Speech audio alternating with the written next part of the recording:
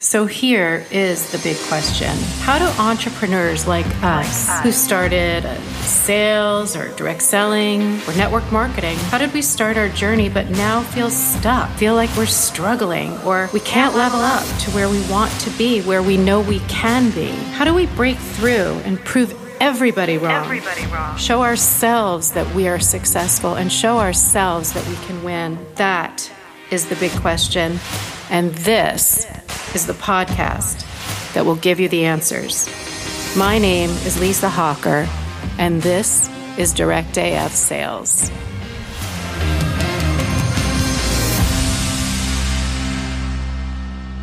Welcome back to Direct AF. Today we have another author to talk with, an extremely interesting conversation we're about to have. I want you to stay tuned and listen all the way to the end because we have Dr. Andrew Kim on. He's the co-founder of Culture and Strategy. And we are all about building culture in our teams, in our organizations, in our families, in every aspect that we touch, right? It's an important perspective to listen to. It's an important idea to talk about. His is an advisory firm that helps scale-ups and fast-growing companies and teams navigate their growth journey. So he has his own extensive experience in his own businesses, and he wrote a book called Culture for the Left Brain Leader. Now, I need to know if I'm left brain or right brain, and I'm sure the listeners are going to wonder the same thing if they don't already know. So nice to meet you. Nice to talk with you, Dr. Andrew Kim. I can't wait to dive deep into your story. Welcome to the show. Thank you for having me, Lisa. It's always a pleasure to talk about my journey or talk about my book, Culture for the Left Brain Leader, and talk about let's talk about both. Let's talk about both for sure. So tell me about your education and your businesses and all of that stuff. Like, what do you do during the day when you get up? Sure. I'm actually a periodontist and MBA by training.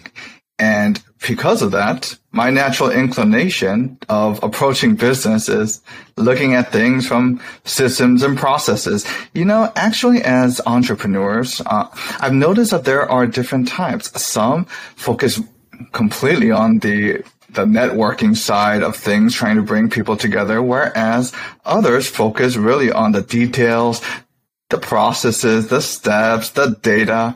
I was the latter type. And I was there owning a rapidly growing business and trying to grow it further. And then it almost came crashing down on me at a certain point because when you try to grow, what tends to happen is your operational expenses start going up. A lot of things have to come together. And if you don't do it in a particular way, you may lose resonance with customers and your employees before you know it. And I was there.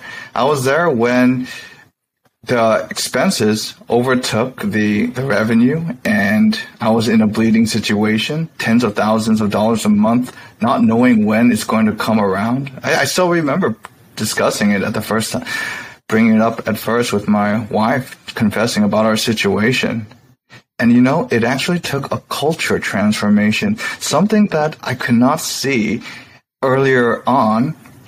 It took a culture transformation to flip my situation, to break past the plateau and restore the quality of service and bringing together a healthy organizational culture again. So part of my journey was to share this story because I do believe that a lot of other business leaders or owners or entrepreneurs can benefit from this simply because it took me a long time to recognize this.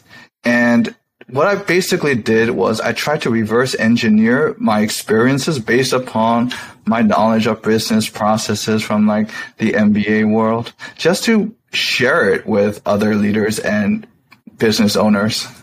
This is what I heard. I heard that your business was growing, right? And your organization is getting bigger, but yet your revenue was coming down. Well, actually, revenue tends to go up with that. However, your operational expenses go up with that. And if the associated revenues don't match that, then you get in the red. So a lot of things need to come together, any growth initiative is associated with increased expenses. There's not too much you can do about that. So you need to match it with increased demand. And basically, when all that comes together, there is an increased amount of operations that are occurring, which can put a strain on your team. And if you don't set up the right organizational culture along with that, it is exceedingly difficult to manage that with systems data alone. You think it's possible, but it's not. At a certain point, it becomes too much. See, even systems and processes and data, it requires someone to oversee it. If you don't have the right culture, you are overseeing all of that. At a certain point, there is a breaking point, in which case one does have to become open to concepts like culture. Even as a left brain leader like myself, who sees the world with logic, I had to become open to that. And I'm glad I did, because it really did turn my life around. So how did you become aware, right? So how was the concept of the changing the culture within your organization? How did that come into your brain? I think that's a fantastic question. Well, let's just assume that we have challenges.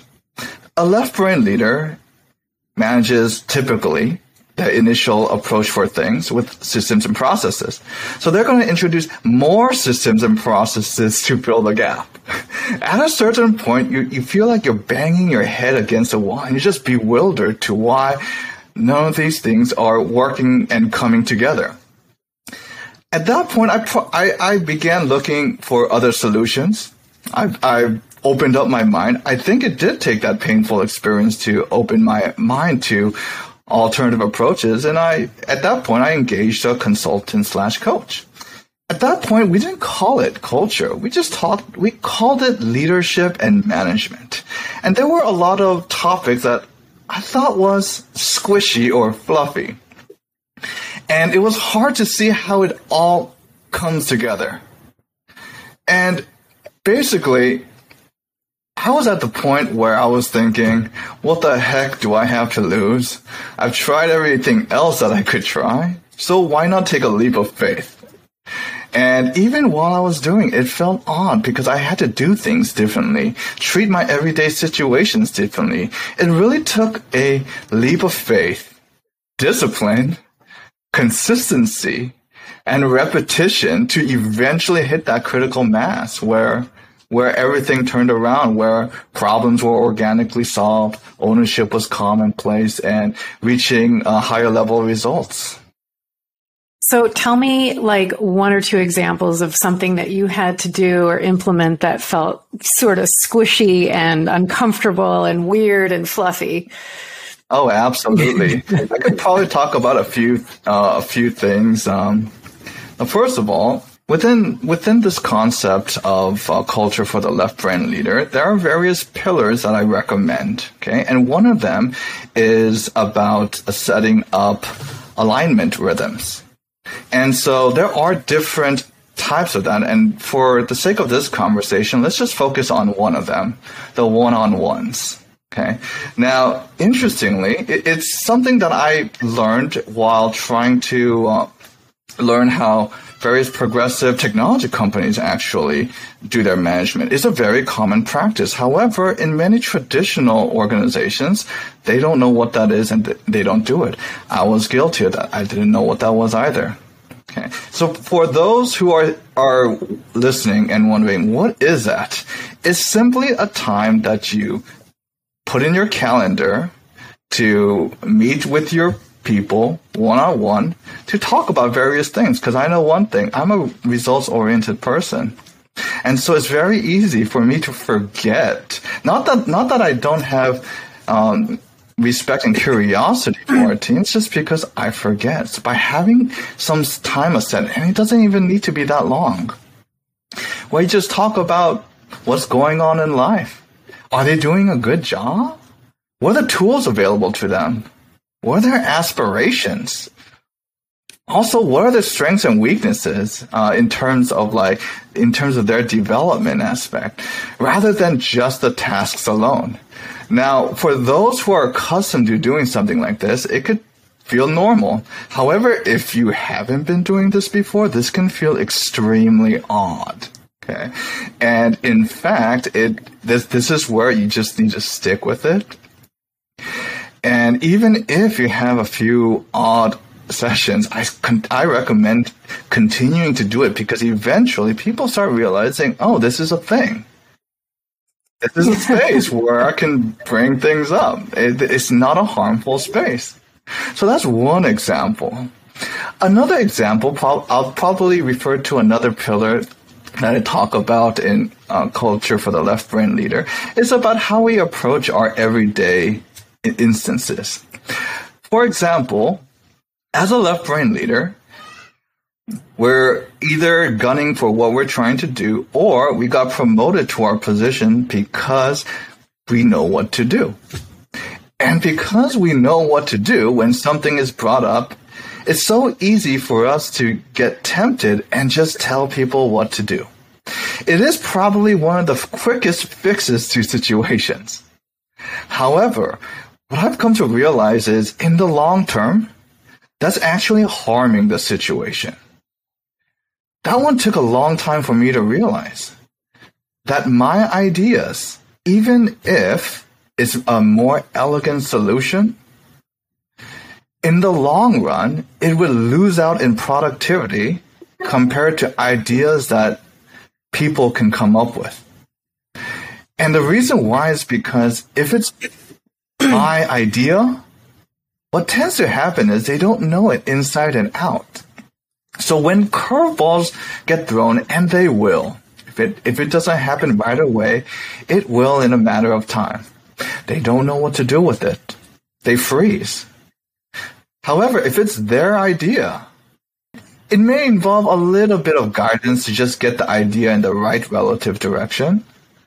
As long as the idea is in the right general direction, it tends to win out in the long term. Because when curveballs get thrown at them, they know what to do with it. They know their iteration, their pivot. And this was something that took me a very long time to learn and understand, because I was all about the elegance, the logical, step-by-step result. But that doesn't always win out in the long term. Not only that, it builds a relationship between you and that individual. Especially in today's time, loyalty, retention, those things are very important, especially in today's workforce climate. Along with that, there's a sense of purpose and development. So those are just two things that is relevant to culture that I kind of talk about. I love it. So how do you know if you're left-brained or right-brained? I suspect I'm left-brained. Mm-hmm. Well, I'm sure everyone has a certain degree of being both, but there are those who tend to lean towards one side more than the other. Left-brainers tend to see the world through systems, processes, whether things make sense. Maybe they might even get a little bothered when people say things that aren't very logical. Okay? They tend to do business with organization, putting things together in steps. Now, the thing about that is, it is important. I'm not downplaying it. In fact, that was my default way of approaching business. But what I'm trying to say is, it's not enough, especially in today's climate. A right-brainer tends to forget the processes. Bring together the people, but perhaps needs reminders that maybe we do need to measure something. Maybe we do need a KPI. What is a KPI? That kind of stuff. But a left-brainer typically may have a tendency of overkilling the systems, processes, and data side.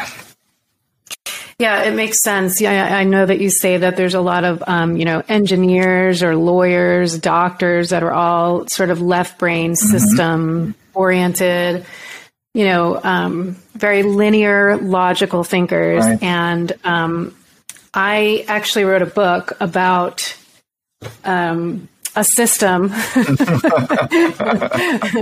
that I created called the 5 Daily Steps. Bingo. And it's just, in my mind, it is so clear and so simple that if you execute daily on these 5 action steps, you are going to, move the needle a little bit closer toward your goal. Now, I don't have any employees. I have a team of independent contractors. We all work for ourselves, but in network marketing, culture is so important as it is in any LLC or corporation where you actually have W-2 employees as opposed to, a bunch of 1099s together, right? So everything you're talking about, resonates with me. And so I'm really excited about this conversation. I mean, this is just so important. So what do you recommend how to get started down the journey that you are talking about if you want to improve culture? Well, first of all, I think one of the most important things is to become open to it. And the reason why is because I was the one who resisted it. So I understand, I get it when people say, what are you talking about? We have goals to meet. We have revenue goals we got to hit. We have expenses. What are you talking about? And it took me a long time to realize that sometimes we do need to slow down to speed up. And this does involve opening our minds to it. So first of all, if our mind hasn't become open to it, become open to it. Second of all, there's a lot of plethora of tools out there available. Okay, if we want a logical approach, by all means, you can start by getting the book Culture for the Left Brain Leader. Now, there's a few more pillars that we could probably cover during this conversation, just to get like a teaser for it. For instance, becoming open to how our organization is structured in terms of its processes. Again, even though we were talking about getting away from processes, I'm revisiting it because there's also a paradigm shift that needs to occur in how we design our processes. And that's both in terms of the HR, but also in terms of the business units. Now, if we look at our traditional approaches of designing processes, then you may notice that it's inundated with information overkill or data overload. I like to bring up the analogy of the transition we made from an MP3 player to the Apple iPod. Now, one might say that, is it about trying to make our processes simpler?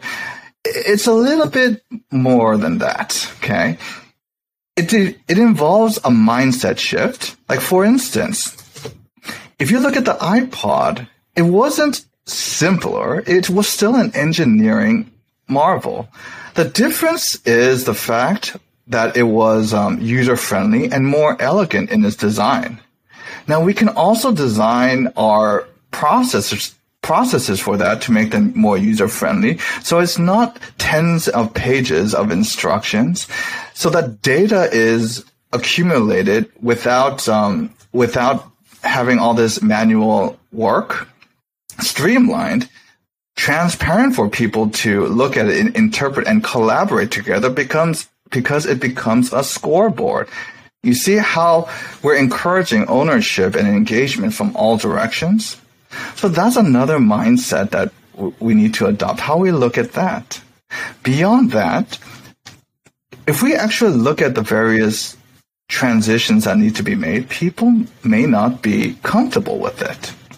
So we need to understand the psychology of change, because we have to understand that this is an intimidating process. So there is that dimension as well, that we actually help guide people through these transitions of change so that we all get there together. I know that word change can sound scary, but... Well, my question is, who do you think it's more difficult for? Do you think this is more difficult for the business owner or the team leader that needs to implement this and open their mind and change their mindset? Or do you think it's more difficult for the intimidation factor or the mindset of the team or the employees? Like, what is going on right now? Am I going to get in trouble? Like, is this really a safe space for me to speak my mind? What if my idea that I come up with and implement sucks? Like, then what? So it's scary for everybody. It is. What would you say to that? It is. And I think, Lisa, you said it very well. This is a journey for everybody, but it all starts with the leader. So meaning that as leaders, we need to become open to these ideas, and we need to take that leap of faith. Because especially in today's business climate, where things are pivoting around so quickly, a rigid approach to business doesn't seem to be making the cut these days. So a nimble approach, which actually requires getting everyone on board, is required to survive and thrive in today's environment. And it is intimidating, even for the business leader, to open things up. It may feel like we may be opening up the floodgates to a certain degree. Now, with a prudent approach, if we're well prepared to announce and make the transition, we can greatly mitigate the risks of potentially bad ideas being proposed, potentially people not being thrilled with it, because it does involve creating an open door policy so you can hear things out, begin dialogues, etc. Beyond that, we do have to understand that it is intimidating for some folks, especially if they've become accustomed to widespread wounds, perhaps distrust to a certain degree. It does involve beginning a healing process, especially when we're trying to understand and facilitate this through the psychology of change. So yeah, you I think you're sizing it up in your head very well, Lisa, what is actually being discussed and talked about.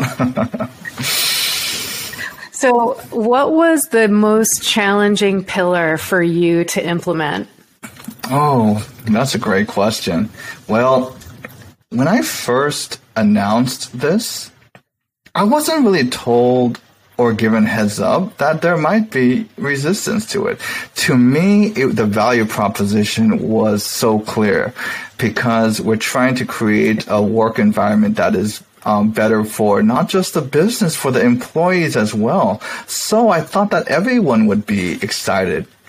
Well, what I came to realize was that wasn't necessarily the case.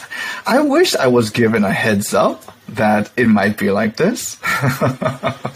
I certainly give that heads up of what are the various possibilities that might arise from this announcement. But I think the initial kickoff was the most challenging part, because I wasn't prepared to handle concerns. I wasn't prepared to handle potential objections or resistance. I just assumed that everyone was going to get on board. Now, that's where I've learned how to receive those those elements so that you are well prepared for it. I believe that was the toughest part, the initial management of managing the change in terms of the psychological aspects. Perhaps that was one of the tougher ones. As you try to live through this, it feels odd. Even at times, you may even second guess yourself. But I encourage for those who try to walk this journey, push on, because it is the consistency, the repetition, the discipline to actively listen and hear out your team members. But at the same time, provide guidance in terms of their ideas. because it does get to a certain point where, again, problems are organically solved and engagement and ownership is commonplace. Now, interestingly, you would think that there's a set point where you can measure success, but I found that it's not necessarily like that either. There's a certain point where you just look back along your journey of business leadership, and you look back and think, wait a minute, I'm not as stressed as I used to be. I have a lot more time than I used to have. The problems I used to have aren't there anymore. I don't feel like I'm cat herding all day long. So it took a little bit of time just to take a step back and just reflect on life. Hey, wait a minute. I'm in a different situation in life. How did that happen? And actually, it was that train of thought of just being curious about what happened when I realized what I had done was a culture transformation, because that word wasn't used to guide me through the process when I worked with a coach or consultant. They just said, hey, do these things and it'll be great. And I was like, okay, let's give it a whirl. It wasn't great all the time, by the way, but then we did go through it. Yeah, change for anybody is really hard in the beginning, and most people resist it. I mean, our brains, as you know, are literally wired to resist it and to seek comfort. Mm-hmm. Our brains are wired to warn us away and stop any behavior that feels uncomfortable. So you have to push yourself, and in this case, other people, to sort of embrace the idea that change is going to happen. This is going to be a good thing. And when you met with that initial resistance, I suspect you might have been a little pissed off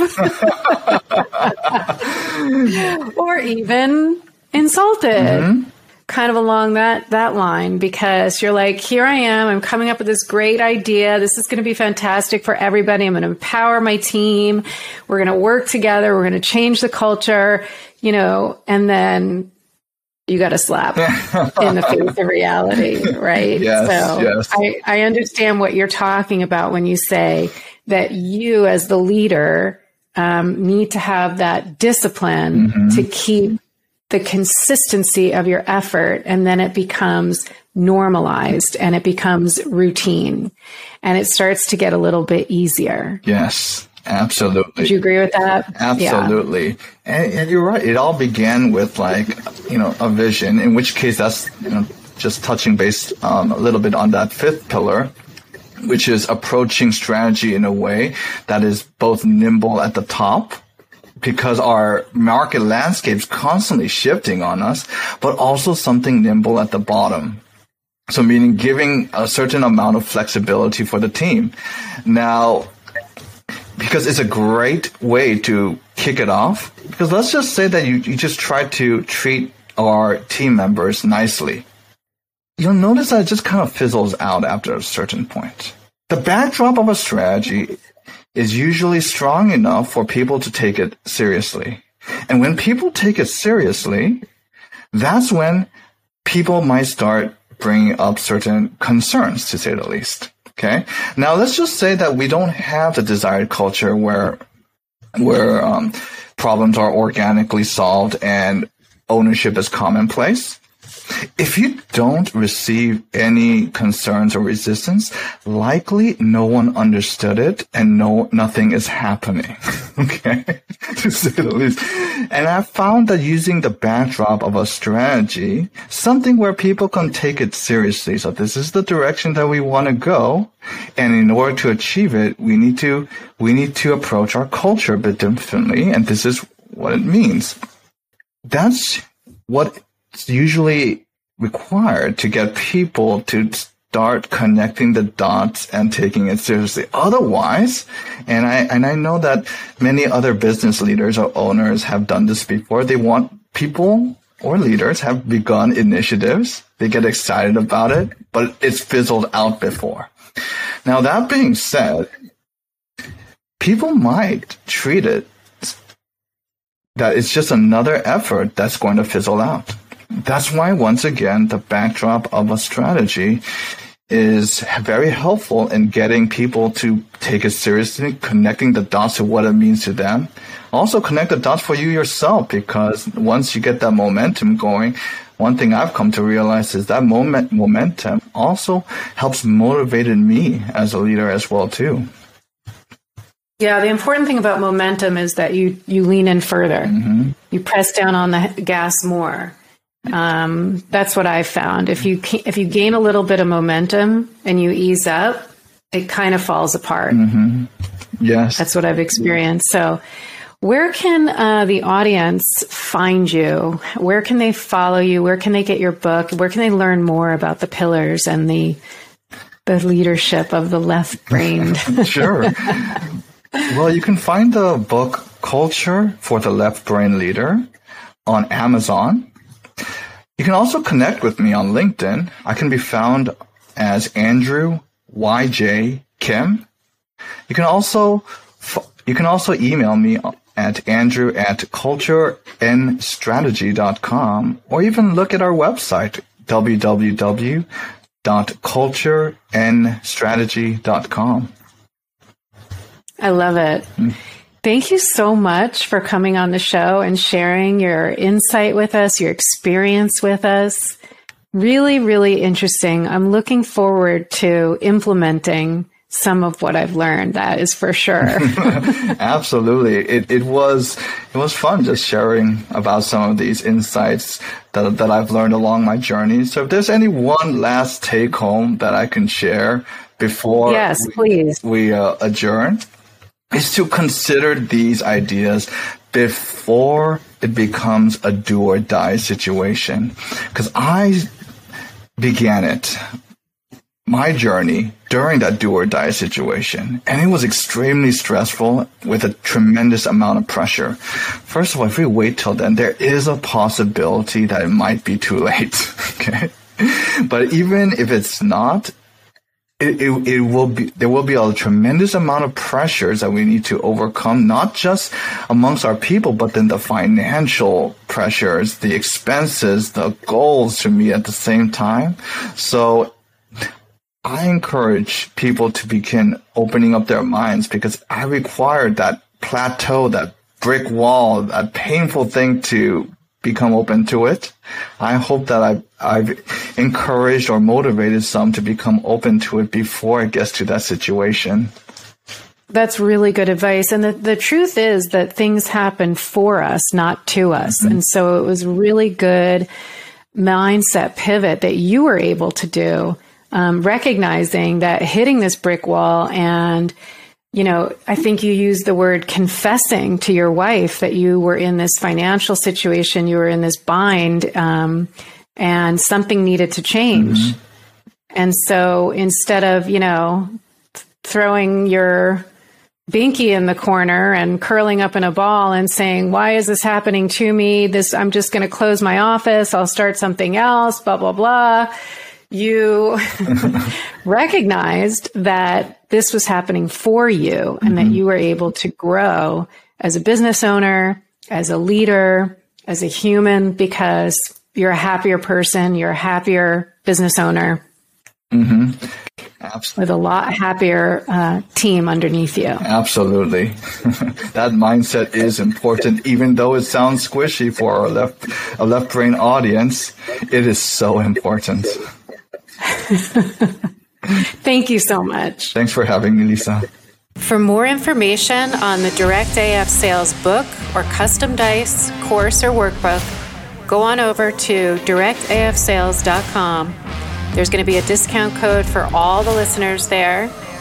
It's code DIRECTAF20, and grab yours today. Thanks for listening to today's show. Please leave me a review. Make sure you subscribe. And even better, share it with a friend so that we can share our message and our content and help as many people as we can. Thanks, guys.